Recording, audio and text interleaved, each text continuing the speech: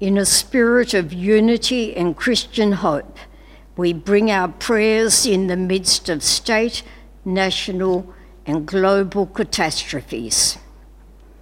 We are living in turbulent and scary times and can identify with the fear and powerlessness of Peter and the other disciples in a boat on the Sea of Galilee, battered by the strong winds through the dark night which took them far from land. We bring some of our many concerns for this country and its people and those around the world. Nationally and globally, our lives, behaviour and relationships have been overturned by the coronavirus pandemic. In this very multicultural nation and around the world, we all experience the difficulties, grief, fears, insecurities and traumas of these times in different ways. In Victoria, life is particularly stressful for so many people in a multitude of ways with the introduction of stage 4 lockdown restrictions. We pray that the compassion and encouragement of God will strengthen and support us all to face life with courage as we handle this pandemic in our own lives. We pray for politicians and community leaders that they make wise and responsible decisions as they lead us through these challenging times. Health professionals, nurses and doctors in hospitals, and all those in the front line working long and strenuous hours, risking their own health for the sake of others. Those researching a vaccine for this virus.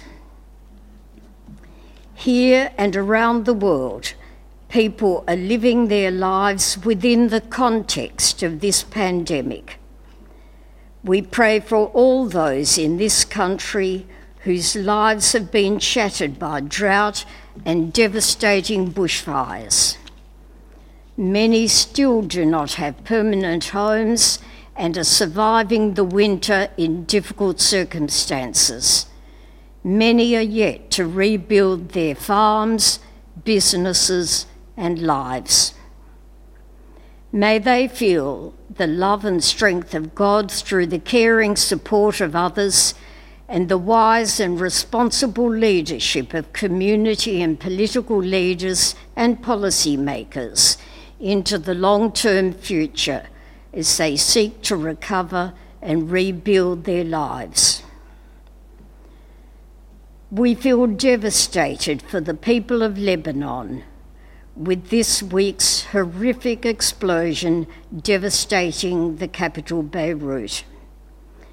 With thousands of unemployed Palestinian and Syrian refugees, lack of resources and other pre-existing problems, the situation is dire. We pray for them all and that other nations will unite in providing urgent support. We pray for peace in our world. Last Thursday, the 6th of August, was the 75th anniversary of the United States dropping an atomic bomb on Hiroshima, commemorated in Japan and around the world, including Canberra, with the ringing of the peace bell. And 3 days later, today's date of the 9th of August, an atomic bomb on Nagasaki. Our heartfelt prayer is for peace in our world, beginning with us as individuals.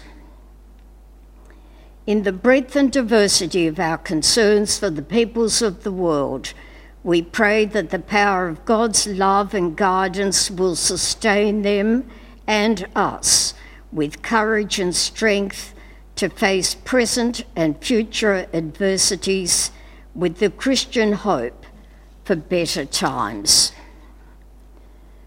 We pray for members of this congregation and our minister, Ian.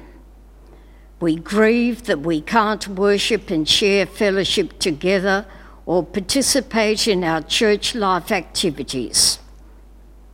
We uphold each other in thoughts and prayers, various forms of communications, and actions of practical support where possible under the severe restrictions of Stage 4 lockdown. We pray for Ian as he leads us through these difficult times in the last months of his ministry with us. We give thanks for his wise, visionary, and valued leadership and ministry, and Marjorie's leadership and creativity with Messy Church. We pray for them both in these months and as they prepare for new lives and ministry in Warragul. We share the feelings of Peter and the other disciples, anxious and frightened in their boat, blown around by strong winds on a dark night on the Sea of Galilee.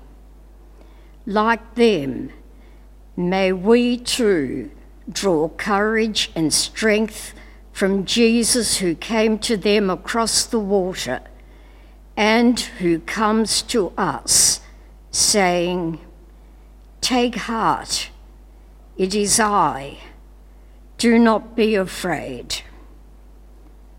Amen.